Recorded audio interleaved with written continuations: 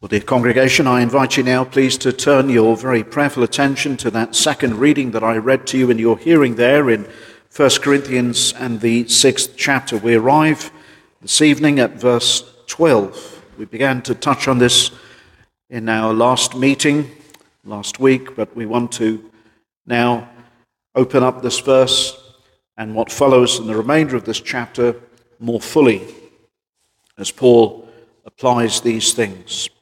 The Apostle Paul, by the Spirit of God, mindful here as what we read are not Paul's thoughts.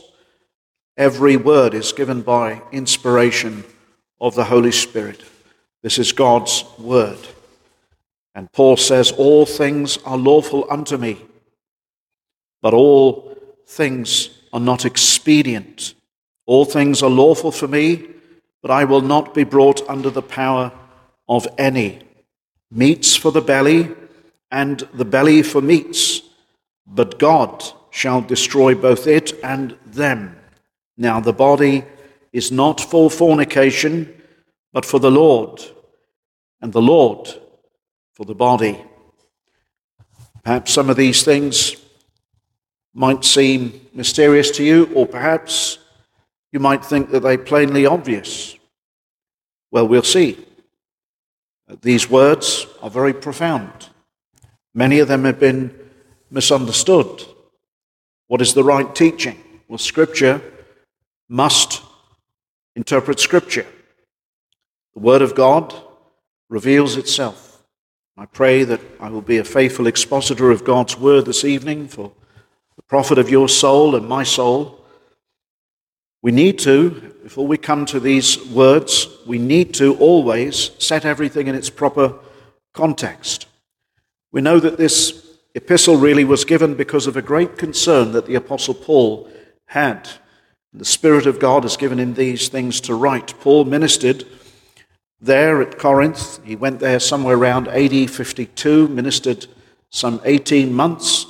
The church was established, and no sooner had he left, a while after that, trouble began to creep into the church. There was this party spirit where men were priding themselves in various preachers and their abilities. Rather than focusing on the content of the preaching of those men, they were more taken up with their qualitative gifts in terms of the abilities of these men, their ability to speak. We know the Apollos was a very eloquent man, mighty in the Scriptures, an eloquent preacher, able to communicate, and he must have been quite a preacher to listen to. And there was this sort of party spirit. Some said that they were of Paul, some of Cephas, some of Apollos, and there were even some that were saying, well, I'm of Christ. Of course, Christ is not divided. All of these men are the gifts to the church. We're told in 1 Corinthians 3, Paul says to them, he says, Paul is yours, Apollos is yours, Peter is yours, Christ is yours, all things are yours. God has given you these men as gifts, not to divide you, but that you might be united in the truth. And so what they were doing is they were focusing on these various preachers, and they were party spirits and taking pride like some people do with their football teams here in England. I've never seen anything like it. And this was a real culture shock to me when I came to England. And really it's quite sad. When their team loses, they never say, well, we lost. They say the team lost. If the team's winning, they say we won. It's always the way, isn't it? People pride themselves behind their teams. People were doing this, priding themselves in their preachers and so on. And they were taking their eyes off the needful thing to be holy. The whole reason why God has called his church, it's called the church, the ecclesia. He's called a people out of this world to be holy. And so not only was there this party spirit reported from Chloe's household and the various other houses, and Paul even says, I thank the Lord that I didn't baptize any of you, just a few, he said, Crispus and some others. He said, beyond that I don't know, lest some prided themselves in Paul, and that he baptized them and took a wrong spirit in him. And so there were those that were priding themselves. There was this schism in the church. And then, of course, there was all kinds of other sin taking place. There was even a man, we are told about that in chapter 5, who was committing a most terrible sin. He took his father's wife, more than likely his stepmother. We know from 2 Corinthians was still alive, the father still alive, how he must have grieved his father. But how the Lord must have been grieved, because this man was still sitting at the Lord's table. He was still a member of the church and still allowed to partake of the bread representing the body of our Lord Jesus Christ that was broken for his people, that precious body that bore the sins of his people. And then he partook of the cup, that representing the blood of the Lord Jesus Christ, which was shed for the remission of many of his people, the sins of those people. And that man was partaking, and Paul had to write to this church to severely admonish them, because not only were there these party divisions in the church, but there was this terrible sin of adultery of the worst kind, and the failure, secondly, of the church members to condemn that sin, and failure to excommunicate that ungodly member and reprove him severely over his sin. If he didn't, he'd need to be excommunicated. Well, they eventually did deal with him, but they were allowing, worst of all, this man to sit at the Lord's table, thus defiling the table. And Paul has to say, let us keep the feast. One feast left, that of the Lord's table. And they were defiling the table by allowing that man to sit there. They ought to have been that unleavened bread. They ought to have dealt with the leaven of sin. Well, the church was at serious fault. And then we began to see in chapter 6, there was also another sin that was taking place. There were those who were taking each other to court, perhaps even for petty matters. We should never take any Christian to court for any matter. Matters ought to be settled between brothers and sisters in the church. You take a fault to your brother. If he doesn't hear you, you take another one with you. If he won't hear either of you, you then take it to the church. Matthew 18, verse 15 to 18, we're told very clearly that is the instruction of the Lord Jesus Christ. And if that person will not hear the church, you must consider that person to be an unbeliever. He's not to be regarded as a church member anymore. In that, look at verse 7, they were utterly at fault, he says. Now, therefore, there is utterly a fault among you, because you go to law one with another. Now, we must never take a believer to the law courts. We have the house of God, and Paul says, you should be judging these things among you. Is there not one that may judge in these matters? And the reason should be so obvious. Well, firstly, because we never want to bring the name of the Lord Jesus Christ into any disrepute. And we don't want to see any malice of the church shown before the watching world. We should never want to dishonor the Lord or his church. This was going on. Now, we need to make one thing very clear, that a Christian, if he, for instance, has had some work done at his house and signed a contract with a contractor who's obviously not a believer, imagine you've had a house built, and a few months after you move into the house, there's subsidence, the foundations start to crack, and you've paid quite a bit of money for it, and the builder won't deal with it. You have every right to go to the authorities, to complain to the building authorities, and to file a complaint, and if necessary, to, especially if you've got insurance and things like that, to deal with the matter according to the law courts. But that is never to be done between believers, because believers ought to be honest and sincere.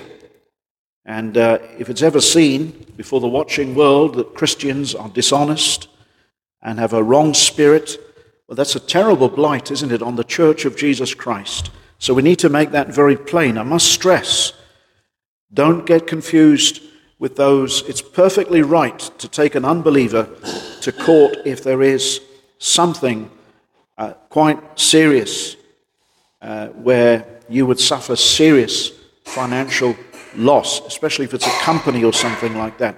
If we can forgive, we ought to do that.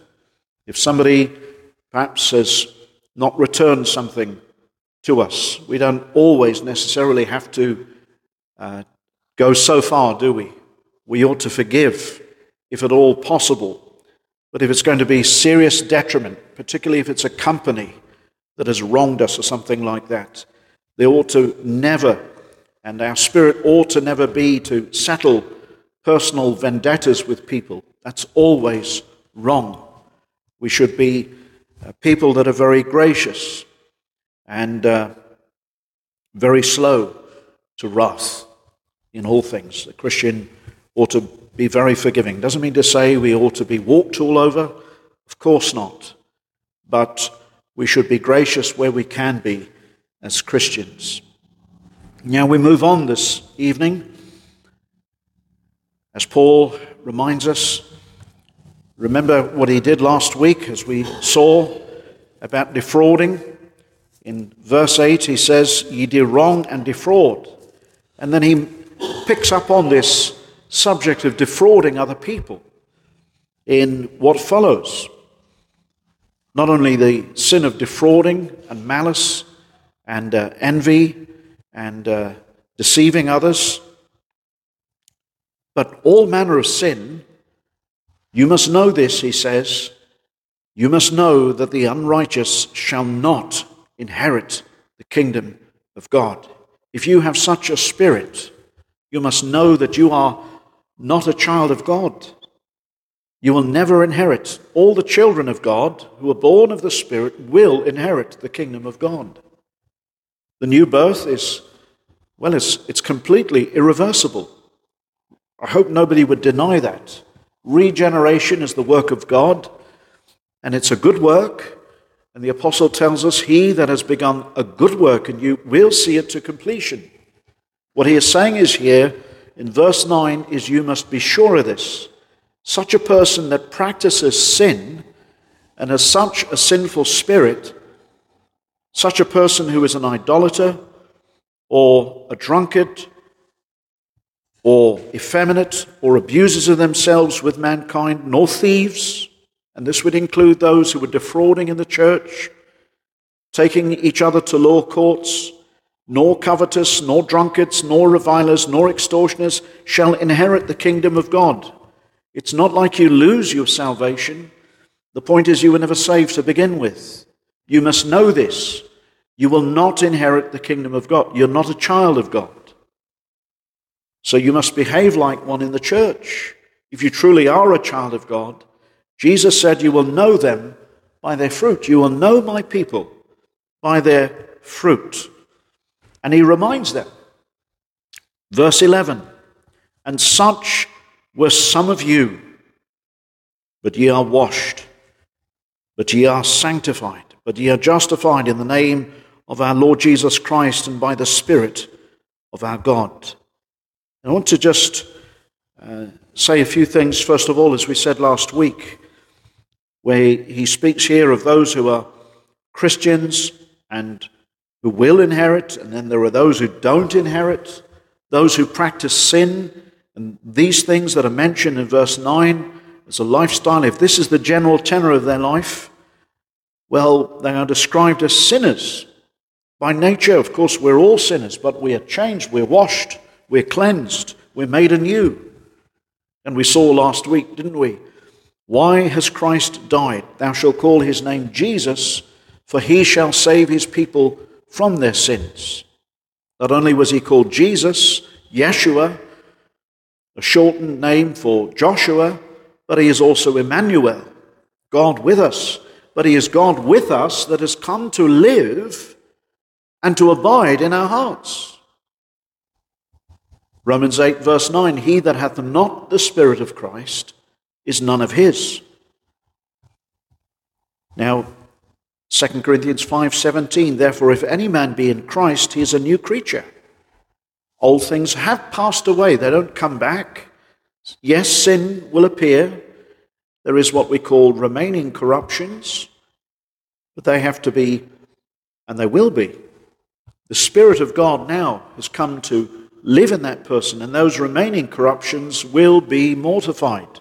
If ye by the Spirit, says Paul to the Romans in Romans 8, do put to death the deeds of the body, you shall live. And remember what we saw in 1 John 3:6. Whosoever abideth in him, that's Christ, sinneth not. That's not as a general practice or a tenor of life. Whosoever sinneth hath not seen him. You've never seen him, you've never known him. That's the point. You've not seen him by faith. You've not known him in your heart. You don't understand Christ. You've not so learned Christ. When we learn of Christ, we learn to put away sin. We learn that he hates sin.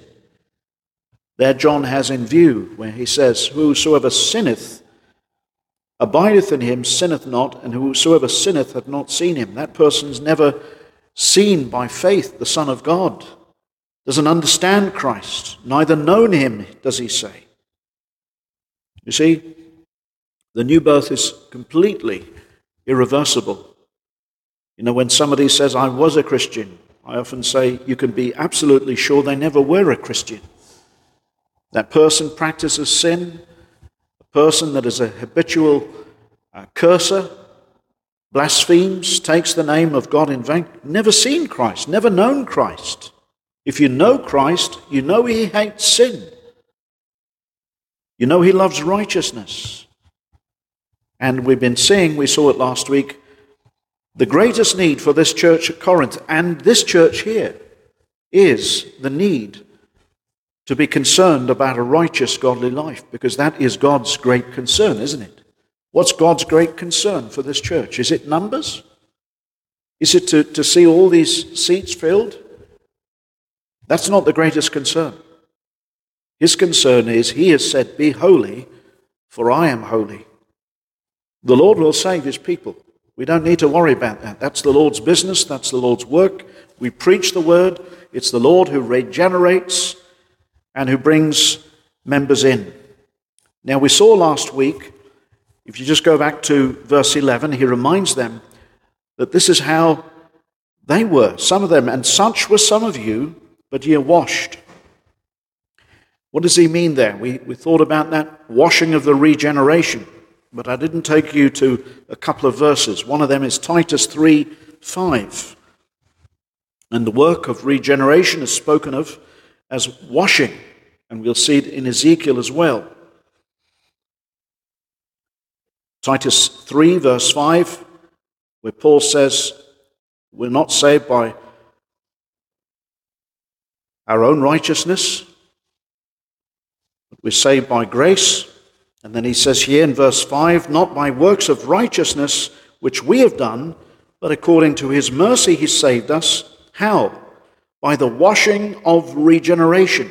Regeneration is spoken of as a washing, and we'll see how in a minute, and the renewing of the Holy Ghost. It's a promise. If you turn to the book of Ezekiel in the Old Testament, it's a promise that is given there. Ezekiel 36 and the verse 25. Let me show you where the Lord Jesus says to Nicodemus, unless a man is born of water and the Spirit, we must keep in view here the water, not necessarily being a man being physically born and his mother breaking water so that he is born, but there is a sense here in which it is the work, the Spirit of God is pictured as that washing of the water of the Spirit. Ezekiel 36:25, and all the reformers teach this. Ezekiel 36:25. Then will I sprinkle clean water upon you, says the Lord, and ye shall be clean. From all your filthiness and from all your idols will I cleanse you. A new heart also will I give you, and a new spirit will I put within you. The Spirit is likened to that of water. Remember how on that great feast day the Lord Jesus spoke of the Spirit flowing out of a man that has been born of God. How even the Spirit will flow like out as water to that man. And so there in Ezekiel 36:25, Stephen Charnock speaks very well on this, and it opens up this twofold work of the Holy Spirit. When we are born again, it's a wonderful thing. It's like the person is washed and made anew, regenerated. Spirit brings life. And the law of God is written upon our hearts, and a new spirit will I put within you. It's like the person is new. But of course there will be remaining corruptions. Still something of the old nature is there in the person. But the person is entirely new. They're not the same as they were. It's the work of the Spirit. We're even told there in John 7 that when he spoke of that water, he spoke of the Spirit of God that would be poured out. Now, of course, when the Christian is saved, really what Paul is saying here, there are new privileges now as a Christian, aren't there? We have the wonderful privilege of the Holy Spirit. Do we stop and think about that every day when we rise up? God, by his Spirit, is living in my soul. The Spirit of the living God is in me. Wasn't there before. That's a tremendous privilege. And we can grieve so easily the Spirit of God, can't we? And we have this spirit of a new person. What a glorious privilege that is. We're new in terms of quality. Of course, the old man is still there, in a sense, but we're new. We're not what we were.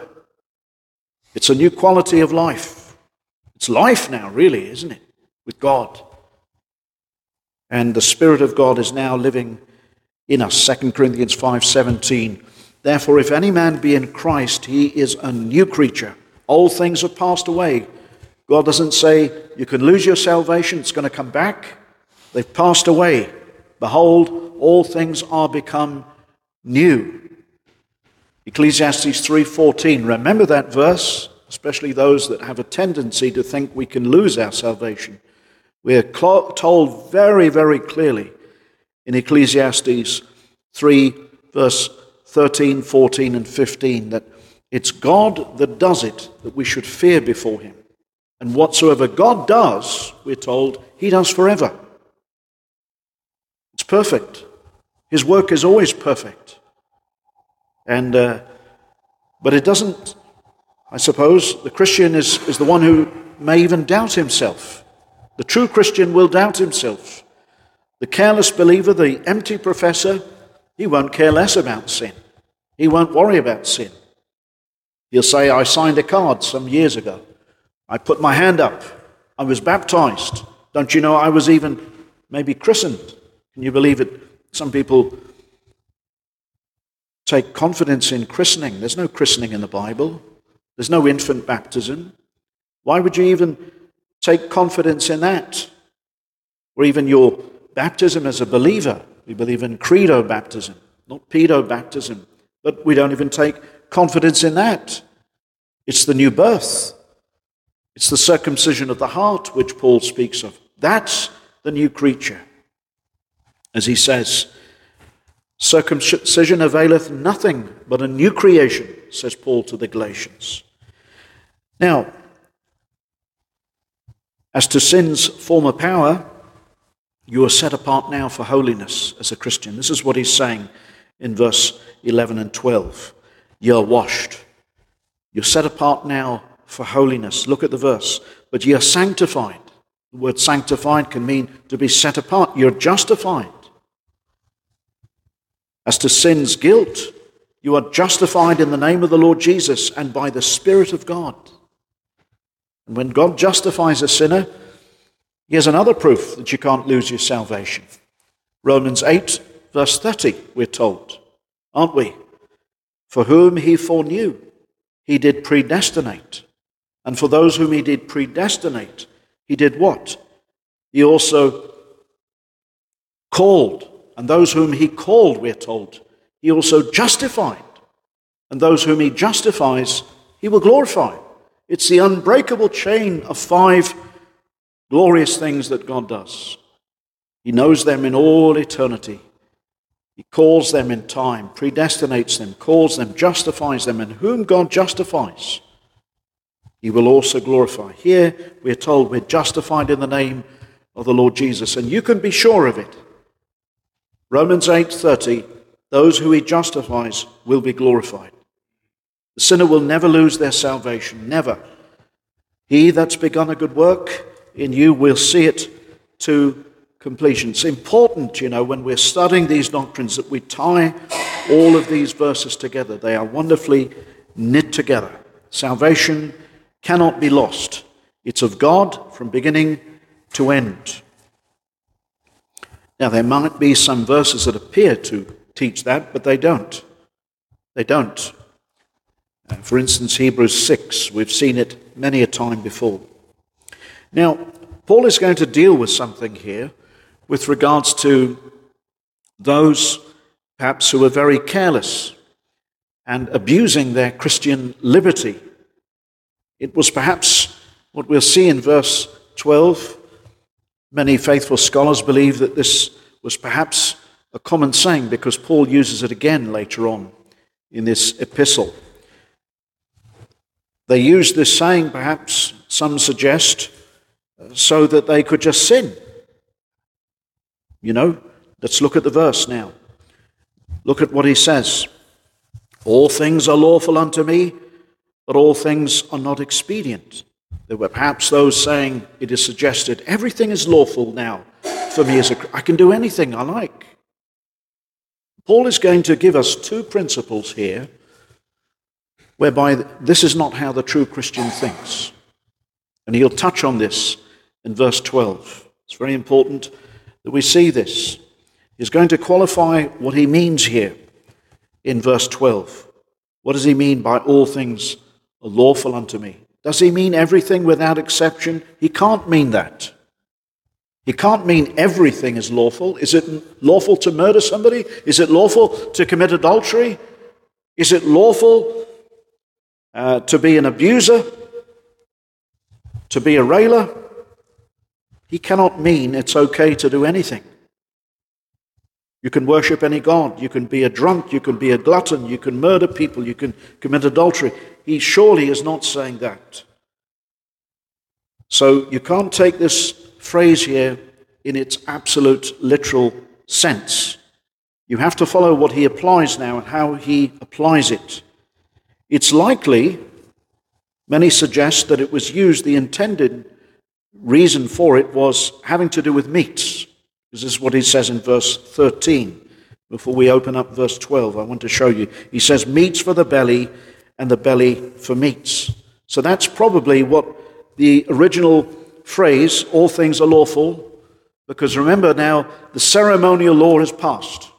Okay? You're no longer under the ceremonial law. What do I mean by the ceremonial law? Well, in the Old Testament, there were certain meats you couldn't eat. Certain things you couldn't have. Because that is what God had set for the church for various reasons in the Old Testament. Either for hygienic purposes or for worship and so on. The teaching in Romans 14 is very clear. There no longer were requirements to keep the ceremonial law. But even then, we have to be very careful how we treat fellow believers who have a very weak conscience and weak in the faith there.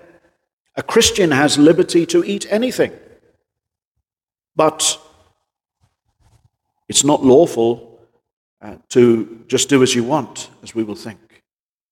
It's going to set out some parameters here for us. Now, sadly, this was a problem that had to be dealt with at Galatia, because there were those who were basically saying, if you just turn to Galatians 2,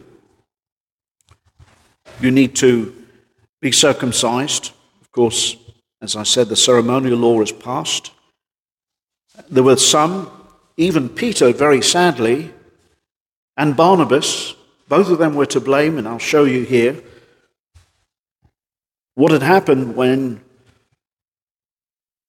they ate with the Gentiles. Remember, Peter was at the church at Jerusalem with James, and Barnabas was here with him as well, is that they withdrew themselves from the Gentiles at meal times.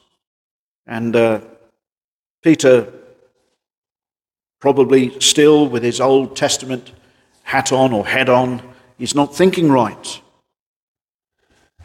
Galatians 2:11, but when Peter was come to Antioch, I withstood him to the face. This is Paul writing to him, because he was to be blamed. What did you do, Peter? For before that, certain came from James, he did eat with the Gentiles. So he ate with them at one occasion, but when they were come, he withdrew and separated himself, fearing them which were of the circumcision. He was more concerned about the Jews here, and, this was wrong. He withdrew from the Gentiles at one point. As soon as the Jews came, he withdrew.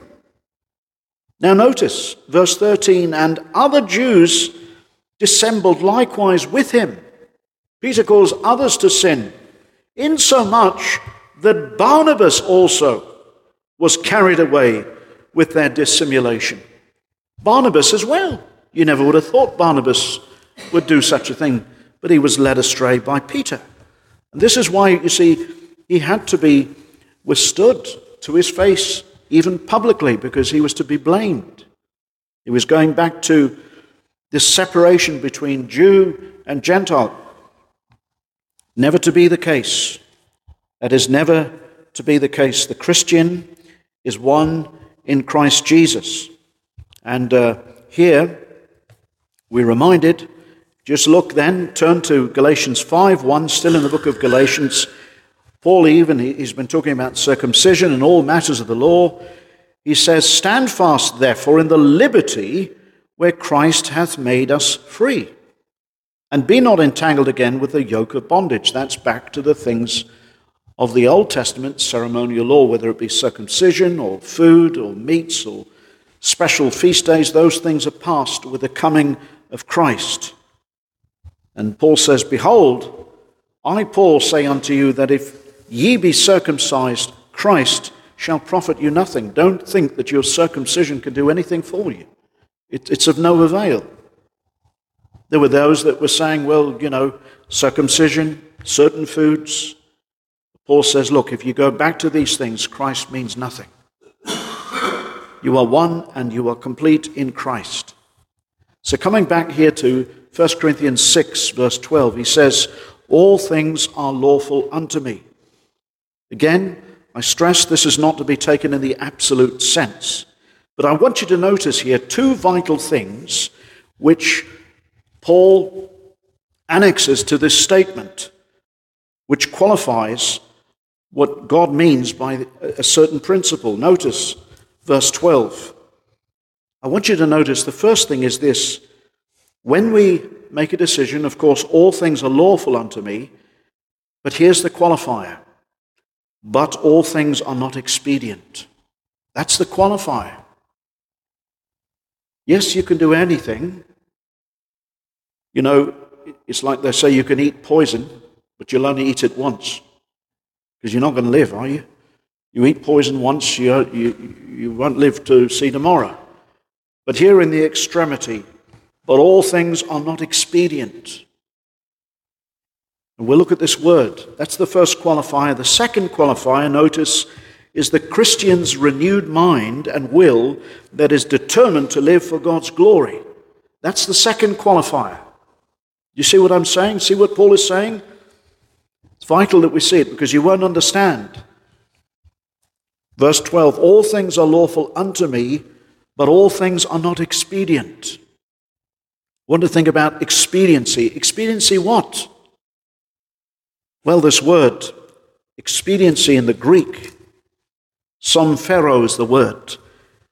It's a verb, and here it's given in the third person singular, and it really means to profit toward or to commend something. What he's saying is, not everything commends the gospel. Not everything commends the Christian life. This word here means to profit. Not everything's going to profit you. And not everything is going to commend the glorious gospel of God's saving grace. And you see, if you're a Christian, that's what you want to do. You want to glorify God.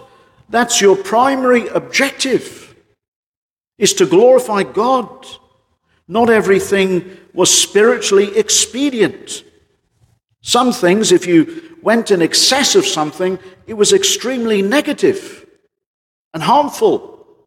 You think of it. Some people, they drink themselves alcohol to their great harm. Is it expedient to get drunk? Absolutely not. Absolutely not. Is it expedient to be in excess of food so that you end up in the hospital? It's not. There are things that are lawful. It's lawful to eat. It's lawful to drink.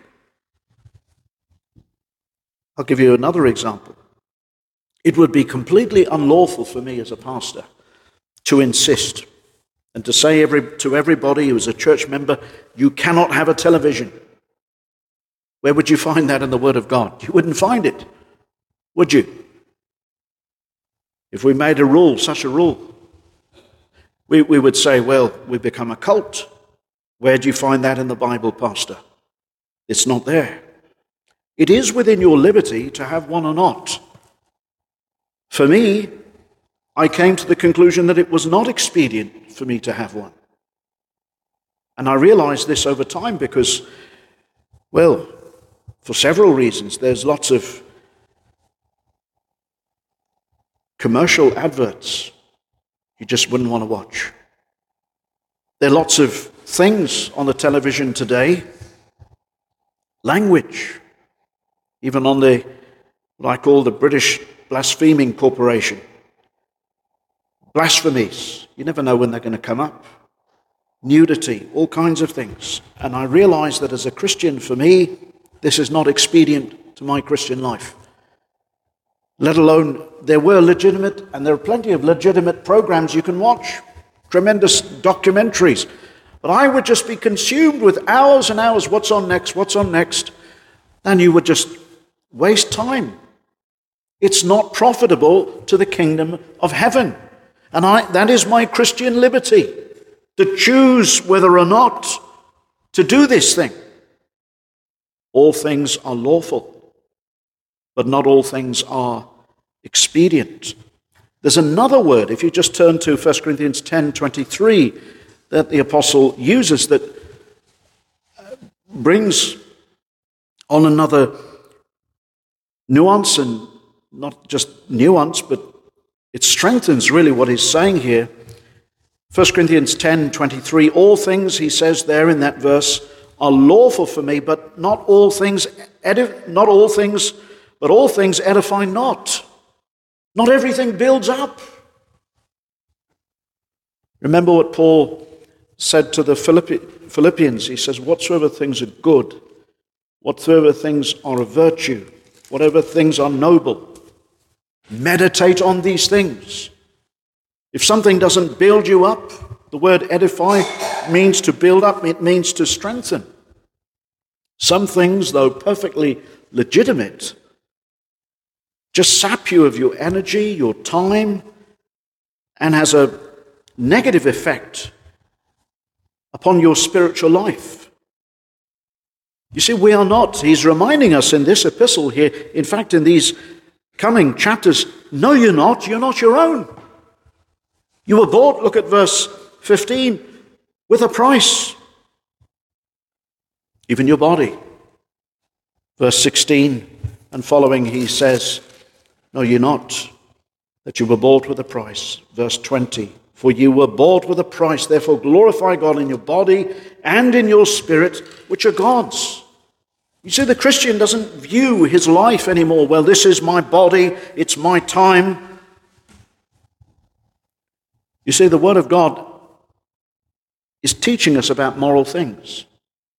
I know some people don't like this, but the Bible does teach us, friends, that we are responsible for our morality, for what we do. It's all very well jumping up and down in our Christian liberty and saying, well, I have a right to this, to that. That's not how you should think. That's not how I should think. Well, it's my right. Well, we will think your body belongs to the Lord Jesus. Every finger, every toe, every hair, your eyes, everything belongs to the Lord. And not everything you do is good. Not everything glorifies God. Not everything builds you up. In other words, there are always consequences to your choice, whether good or for evil. Time wasting is a sin, isn't it? I'm sure we can have good quality downtime, but even in our downtime, it's not our own. It belongs to the Lord. Therefore, better not to do those things. It's not expedient, doesn't build up, and so on. The question is it profitable? Does it glorify God? That's what he deals with in 1 Corinthians chapter 10, verse 31. Therefore, whether you eat or drink, do everything to the glory of God. Can you say you're doing that thing to God's glory? If it's not profitable to the cause of Christ, if it doesn't redound to his glory, it can't be right. It's a simple principle, isn't it? So that's the first. Now there's a second reasoning that the Christian must reckon with. Look at verse 12b. All things are lawful for me. Have a look there. But I will not be brought under the power of any. Do you realize that certain things you can jump up and down and say, well, it's my right to eat this, to drink this, to do that? Do you realize that you might even be under the power of such a thing? Do you realize that? If something brings you, notice the text, all things are lawful for me, but I will not be brought under the power of any. If something brings you under its power, you must know it's wrong, because it's ruling you. A man can be under the power of drink and become a drunk. A man can be under the power of food and become a glutton. The Bible has plenty to say on those two things. Plenty. We'll look at some this evening, if time permit. But if you just turn over to a few chapters, 1 Corinthians 9:24, I want you to see how Paul treated his body. And then I want to think about the body of our Lord Jesus. 1 Corinthians 9:24. Know ye not that they which run in a race run all, but one receiveth the prize? So run that ye may obtain, and every man that striveth for the mastery is temperate in all things. Now they do it to obtain a corruptible crown, but we an incorruptible. I therefore so run. Now look, he uses a couple of analogies here. First, as a runner in a marathon. I therefore so run, not as uncertainly, and then he moves it to the word pugio, a fighter here. I fight not as one that beateth the air. I'm not sparring the air. I'm not punching the air, as it were. But I keep under my body and bring it into subjection. Literally, I buffet my body, bring it into subjection, lest by any means, when I have preached to others, I myself should be a castaway. The word is a dokimos. What he's saying is that I have disqualified myself for the ministry. Could you imagine a pastor standing up in the pulpit here as a drunk or as a glutton, and he's telling people, this is how you should live? It's how many are. How did our Lord Jesus Christ live?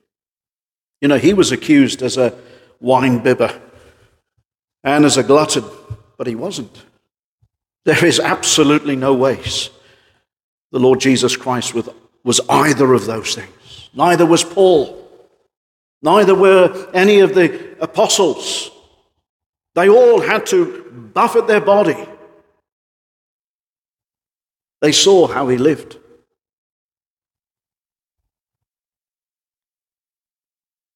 And God has bought our hands, our feet. Everything belongs to Christ. What does Paul say here? Verse 13, now the body is not for fornication, but for the Lord, and the Lord for the body. In other words, you are one. Your body, even every fiber of your being belongs to Christ, and it's to be used for him. But the lost man is under the dominion of sin, and is under the dominion of the power of the flesh. When you are saved, my friend, God gives you this desire to glorify God in your body, your whole life. Paul says, I buffet my body.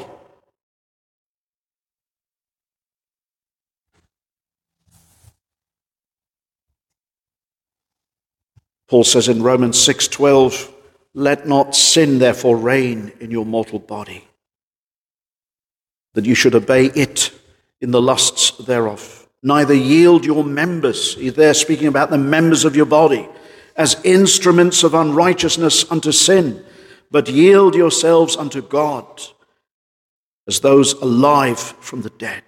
You were dead. You were living according to the lusts of the flesh, whatever they may be. Whether it is your eyes, you said, when sin said, give me your eyes, you said, here's my eyes. Here's my belly. Here's my appetite. Here are my desires. Here's my time. That's how you used to live.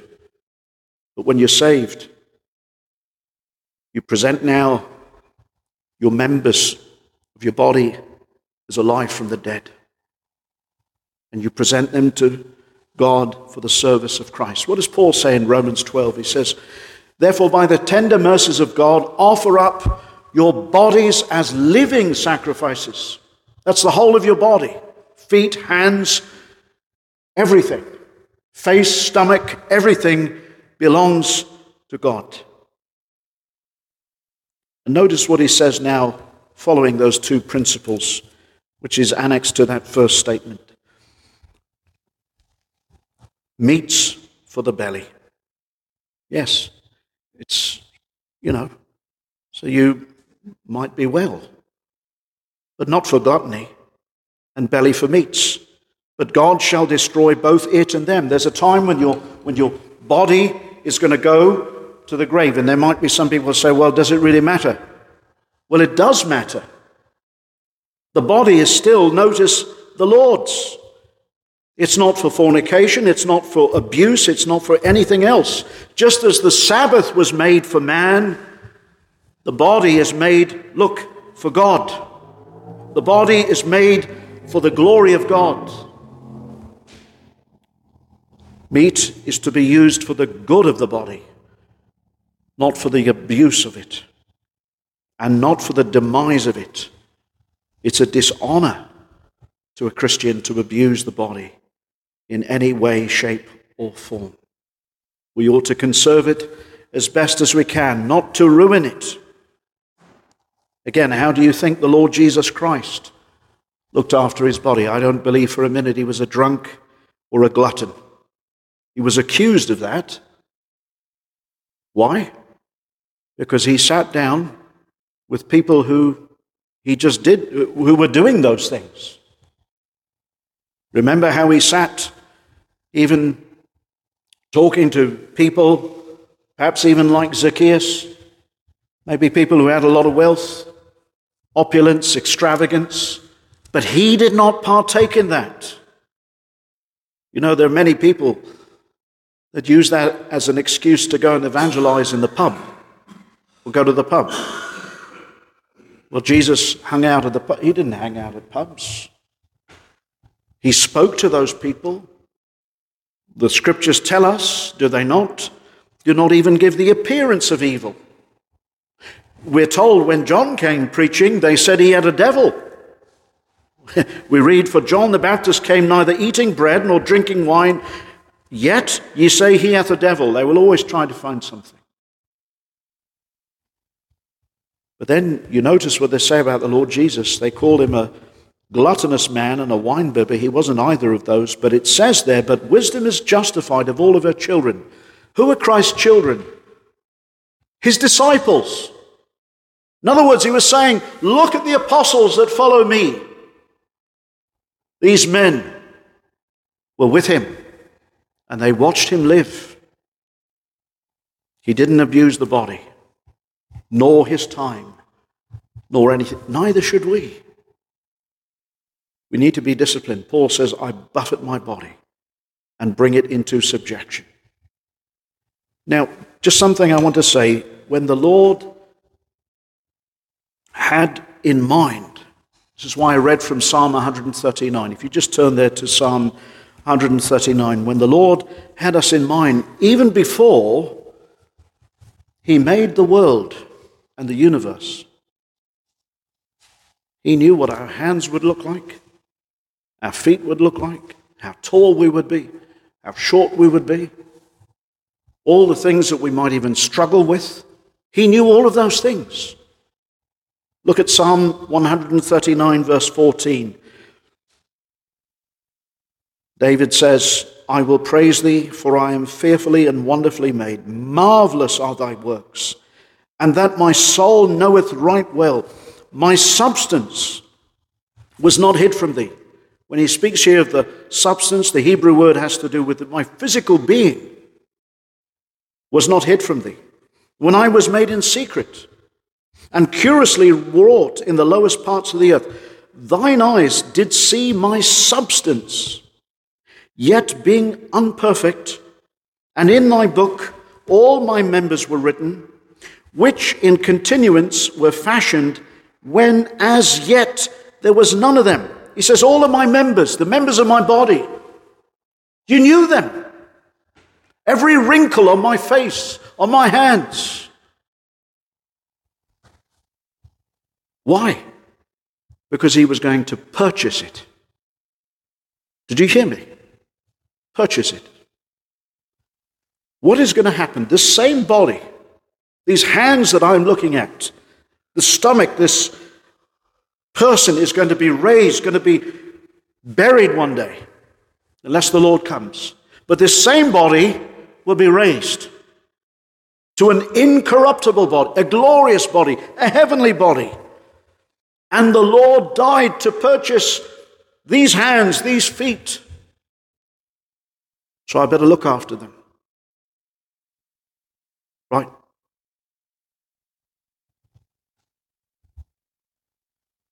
Paul says, for this corruptible must put on incorruption,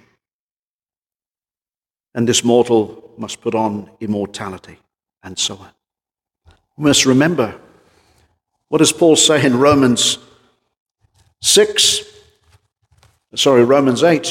He speaks about the same Spirit that quickened us will raise this body, this very body. He says in verse 8 of Romans 8, so then they that are of the flesh cannot please God, but ye are not in the flesh, but in the Spirit, if so that the Spirit of God dwell in you. Now if any man have not the Spirit of Christ, he is none of his. And if Christ be in you, the body is dead because of sin. It's dead to sin, but the Spirit is life because of righteousness. Now notice, But if the Spirit of him that raised up Jesus from the dead dwell in you, he that raised up Christ from the dead shall also quicken your mortal bodies. From where? The grave. Now, when the Lord Jesus Christ was raised, they could recognize him, couldn't they? When Moses was there on the Mount of Transfiguration with Elijah, they could recognize each other. Well, certainly Peter did, and the others. And they were, it said Moses was talking to Elijah and so on. God is going to raise us, and whatever we have, we need to look after. Why? Because it belongs to Christ. It's not ours. Your hands are not yours anymore. They used to be under the dominion of sin, but now you're under grace. Romans 5:21. Therefore, let not sin reign in your mortal bodies, says Paul. Now, Paul is not laboring this here, but he is impressing upon them because they are one in Christ. They are joined to Christ. Notice the connection he makes. And God hath both raised up the Lord and will also raise up us by his own power. Know ye not that your bodies are the members of Christ? It's been said, he even watches over the sand and the ashes of his dead saints. He knows where everyone lies, where they're buried, and they've gone, even sunk to the deepest parts of the ocean. He will raise them. And therefore, our bodies are to be holy. They're not to be joined. He says, do you join your body to a harlot? He says, no. You don't join yourself either to sin, because that body has been purchased. Just as your soul has been purchased, so is your body. We often forget that. We are body and soul. But don't forget the body. What ye know not, that which he that is joined to an harlot is one body? For two, saith he, shall be one flesh. But he that is joined unto the Lord is one spirit. If you are really joined to the Lord, do not allow your lusts to reign over you. Christ must reign. And he's purchased your soul and your body for his glory. This is why I say, and always when I give any young man advice for marriage or anything like that, when you get married, and if you want a godly young woman in your life, and same for women, what do? You need to get as close to the Lord as possible, because you two are going to be one flesh. And men, you need to be preparing yourselves now for marriage, because you will be looking after another one, not just yourself. Ephesians 5:25. Husbands, love your wives, even as Christ also loved the church, and gave himself for it, that he might sanctify and cleanse it with the washing of water by the word, that he might present it to himself a glorious church, not having spot or wrinkle or any such thing, but that it should be holy, without blemish. So, look at the application, so ought men to love their wives as their own bodies. How? By the washing of the word. Now, young men, and even older men who don't have a wife, or do you want a wife? Are you washing yourself in the word? Because if you're not, you'll be no good as a husband. No good. And I mean that. Because the good is that we should be consecrated to Christ. And one of the things that the Lord teaches us is self-control. Galatians 5:22, we are told, but the fruit of the Spirit is love, joy, peace, long-suffering, gentleness, goodness, faith, meekness, temperance. It's that word temperance which means self-control. And that's what Paul is speaking about here. Don't jump on your Christian liberty, my friend. You have this one aim in view. Does it edify? Does it glorify? Does it build up?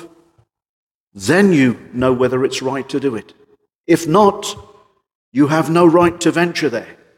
You can jump up and down all about what's right and wrong, but if you're not asking those questions, your whole thought process is wrong. Paul says, what does he say? Verse 12 is so important. We'll close with it. What does he say here? He says, all things are lawful unto me, but all things are not expedient. Is it expedient? All things are lawful for me, but I will not be brought under the power of any. My friend, there's something in your life or my life got power over us. Is it drink? Is it food? Is it some other passion? Whatever it is, Paul says, I bring this body into subjection. I buffet it. Because it belongs to Christ. And I must serve him. And I must live for the glory of my Lord. One day this body will stand before God. And we will have to give an account of ourselves. Amen.